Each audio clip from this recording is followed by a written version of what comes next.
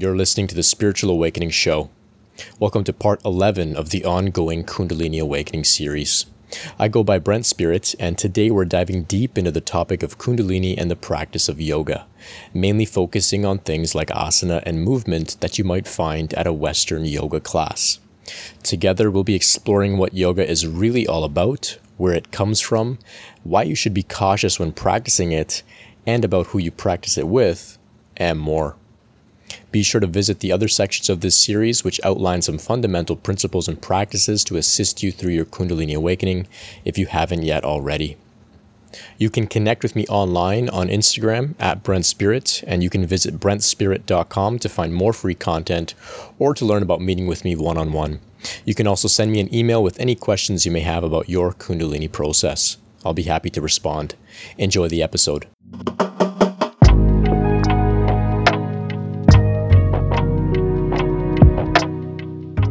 So this is a huge topic, the idea of yoga and Kundalini. Essentially, the entire topic of spirituality, awakening, self-realization, and all that falls under the umbrella of the topic of yoga. But today, I want to specifically focus on offering a deeper understanding and a broader picture of the yoga scene in the Western world, and offer some tips for navigating it within the context of your Kundalini awakening transformation. Spiritual aspirants often reach out to me via email or in sessions with a situation that goes something like this. They were feeling like trying something new, managing anxiety, and or getting some exercise in. And so they went to a few yoga classes at a local studio. There, the teacher guided them through some practices of breath work, known as pranayama, some movement and postures, known as asanas, and some form of meditation. Sometime later, maybe a few weeks, the spiritual aspirant began to feel some very strange things. Energy moving through their body, maybe specifically up the spinal column, having strange sensory experiences like seeing auras, out-of-body experiences, lucid dreaming, emotional upheaval, sudden deep meditative experiences, maybe even some spontaneous body movements. In short, they began to experience signs of a Kundalini process, most likely not knowing exactly what was happening. And so, naturally, they approached their teacher at the yoga studio, hoping for some answers and guidance. But the yoga teacher couldn't seem to help them much, and the aspirant became confused, scared, and generally lost about what to do in terms of the strange phenomena that they were experiencing after attending those yoga classes. So what's really going on in a situation like this, which, by the way, is rather common? Well, that's what I want to unpack today. Be warned, I might step on some toes here, but I feel that it's important and it's something that I'm passionate about. Yoga in the West is a far cry from its origins in the East. What's offered at local yoga studios is usually done so in a haphazard way by teachers that are unaware of what they're really offering. With that said, most people do in fact benefit a lot from these classes. There's great fun in moving, connecting mindfully with the body, becoming stronger and more flexible, and in joining a like-minded community. I myself am a trained yoga teacher and have spent plenty of time in yoga studios bouncing around on the mat. Most people that visit yoga studios are not in a position to really have any significant spiritual awakening shifts happen as a result of practicing yoga in these ways. They'll be just fine, and they won't have to deal with a difficult and challenging spiritual unfolding. But a select few people are sensitive and on the brink of a spiritual transformation and shifts, and they can have their systems pushed too quickly, which can lead to a Kundalini awakening as a result of things like asana and pranayama practice. And if they lack proper guidance, they can find themselves struggling and alone while trying to navigate the experience. So I'm sure you know, yoga originated in India thousands of years ago. The word itself means union, implying union with God. It refers to the uniting of Shakti with Shiva. It's about the experience of Kundalini Shakti rising from the base of the spine to the crown and bringing about a direct and lived experience of self-realization. Therefore, all yoga is really Kundalini yoga. All yoga is really Kundalini yoga. So one of the most essential yogic texts, the Hatha Yoga Pradipika, which is where much of the inspiration for the practice of movement and postures that we see today comes from, this text only mentions a very limited amount of postures. It speaks of using these postures to prepare the body to sit in meditation. And most of the text is actually about sitting with the aim of attaining a Kundalini rising and then entering into samadhi in meditation. So how did the original authors of the texts like the Hatha Yoga Pradipika come to know about these different postures and practices to bring about self-realization? Well, they certainly didn't just make them up themselves through trial and error or through the logic of the intellectual mind or ego. They simply observed the spontaneous phenomena of kriyas as they were occurring for those already in the midst of a Kundalini process. And after enough observation, they documented these different experiences, poses, postures, and breathwork, and created these texts. So remember, they were not overly focused on postures and movement. They weren't doing arm balances and handstands or obsessed with anatomy or posing perfectly like many yoga practitioners are today.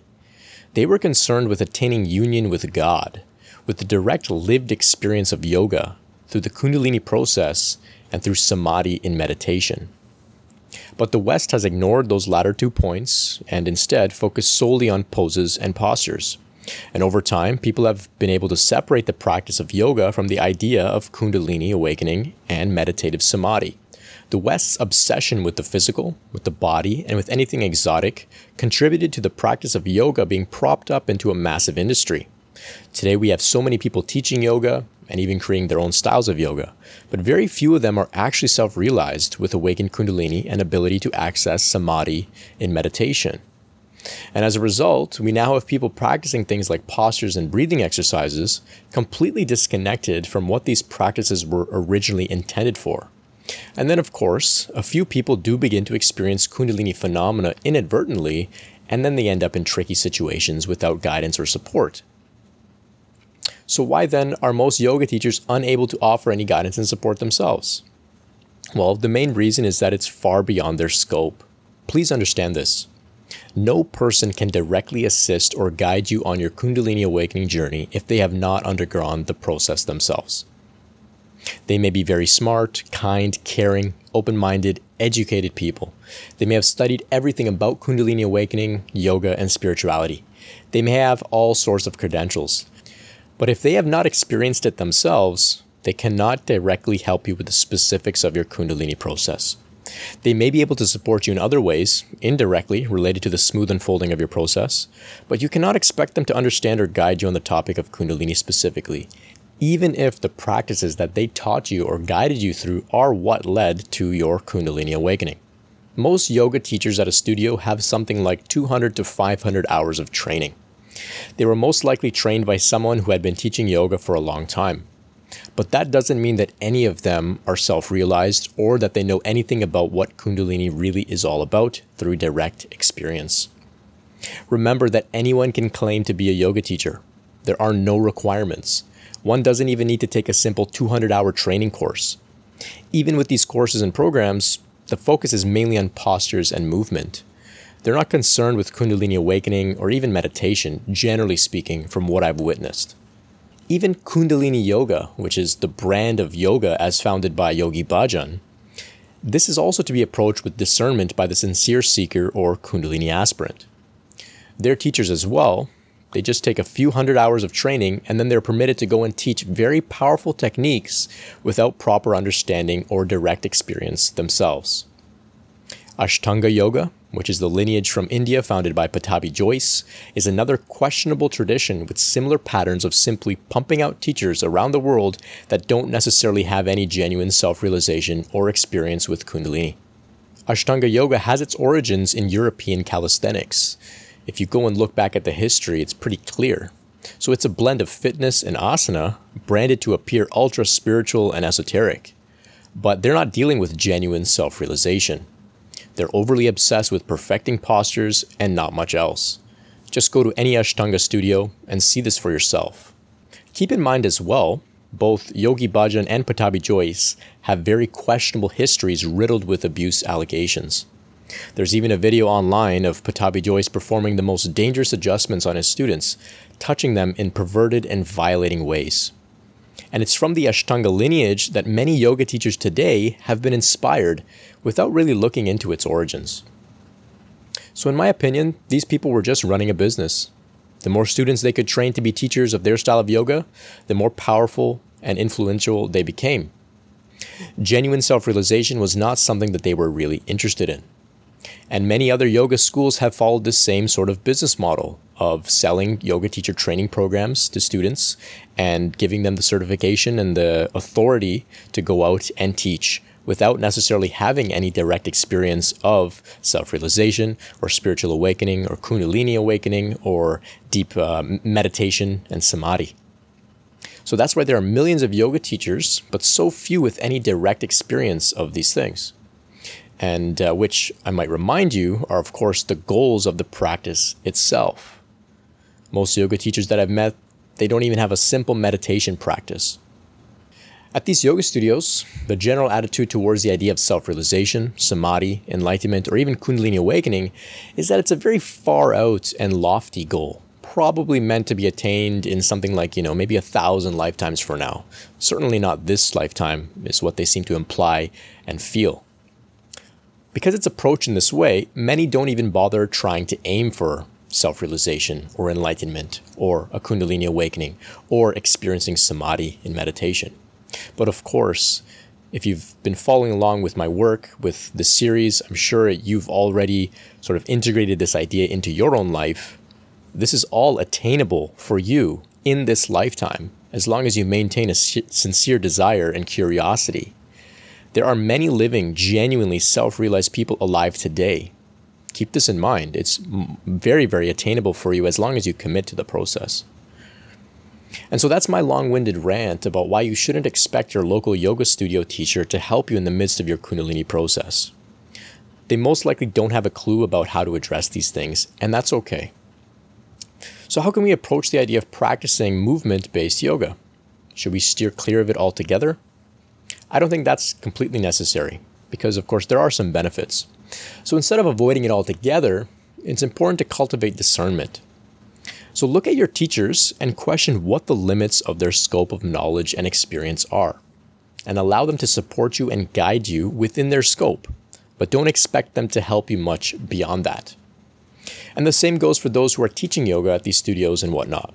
Know your own scope, know what you're talking about, research, and practice beyond your simple training program. And be humble and ready to admit that you don't know all the answers, and have resources available to refer your students to when they come to you with challenging, energetic, spiritual, meditative, or non-physical, maybe even supernatural phenomena that's challenging for them. Because the practices that we engage in at these yoga studios, whether we're spiritual or not, whether we believe in it or not, they're very, very potent when it comes to moving energy around in the body, when it comes to allowing the nervous system to enter into those deeper, more relaxed, higher states of consciousness, like deep meditation and whatnot. Discernment is an invaluable skill to develop on the Kundalini awakening path. You will likely begin to fly by many of your teachers, mentors, and inspirational figures very quickly. So seek out the greatest teachers that you can find, whether they're in books, in person, or in the non-physical planes. Do not settle for mediocrity. When it comes to the actual practice of yoga and movement, remember that the origins of all these postures comes from the innate intelligence of the human body itself. Your body knows how to move, how to breathe in order to heal and evolve. Just like how a dog doesn't need to be taught downward dog pose, you too have the same intuitive knowledge of your own body and what it needs to. You can certainly go out and enjoy some yoga classes at yoga studios, but remember not to push too hard beyond what your body is asking. Listen to your body. Truly listen. It knows what it needs more than anyone outside could ever know. One practice you can do is to make time and space to be alone where you can move freely. Begin to just breathe and flow in a natural and intuitive way. Move at a pace that feels right for you. Let go and surrender to any spontaneous impulses. If you relax into this state, especially with awakened Kundalini, you might enter into a beautiful flow of kriyas. This is real yoga.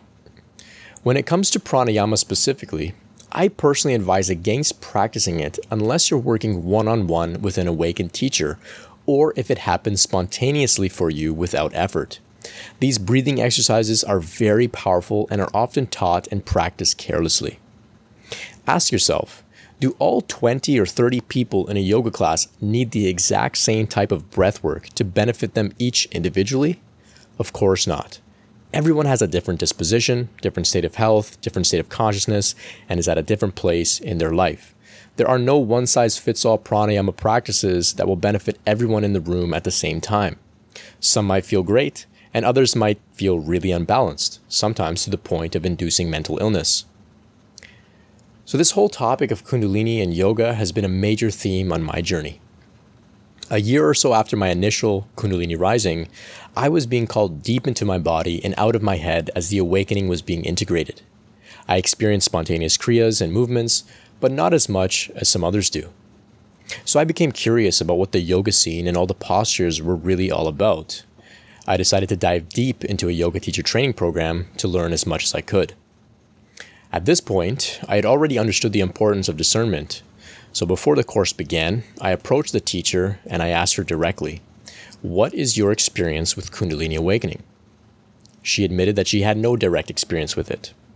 I accepted this honest answer. I turned within myself and I asked my own Kundalini for guidance.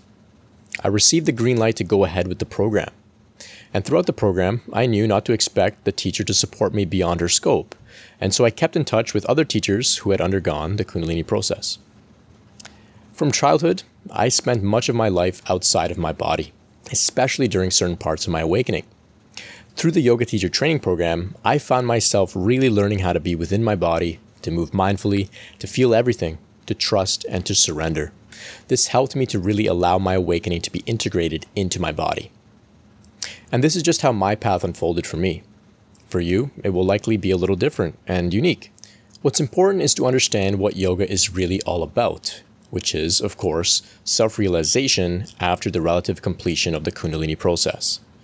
Along the way, it's important to use discernment when seeking support from teachers and guides, and to ultimately remember that the greatest and most reliable teacher is the one within yourself. Check in with yourself, listen to your body, and allow the Kundalini Shakti, which is who you really are at your core, to guide you along your journey. I hope this insight has been useful for you. You can send me a line with any feedback at info@brentspirit.com. You can also message me on Instagram @brentspirit with any questions or comments that you may have. I'd love to hear from you. You can visit brentspirit.com to find more free content like this, to find out about meeting with me one-on-one to discuss some of the challenges of your spiritual journey, or to make a donation to support this work if you find it meaningful. Thanks so much for listening, and stay tuned for the next episode in my ongoing Kundalini Awakening series. Much love. Peace.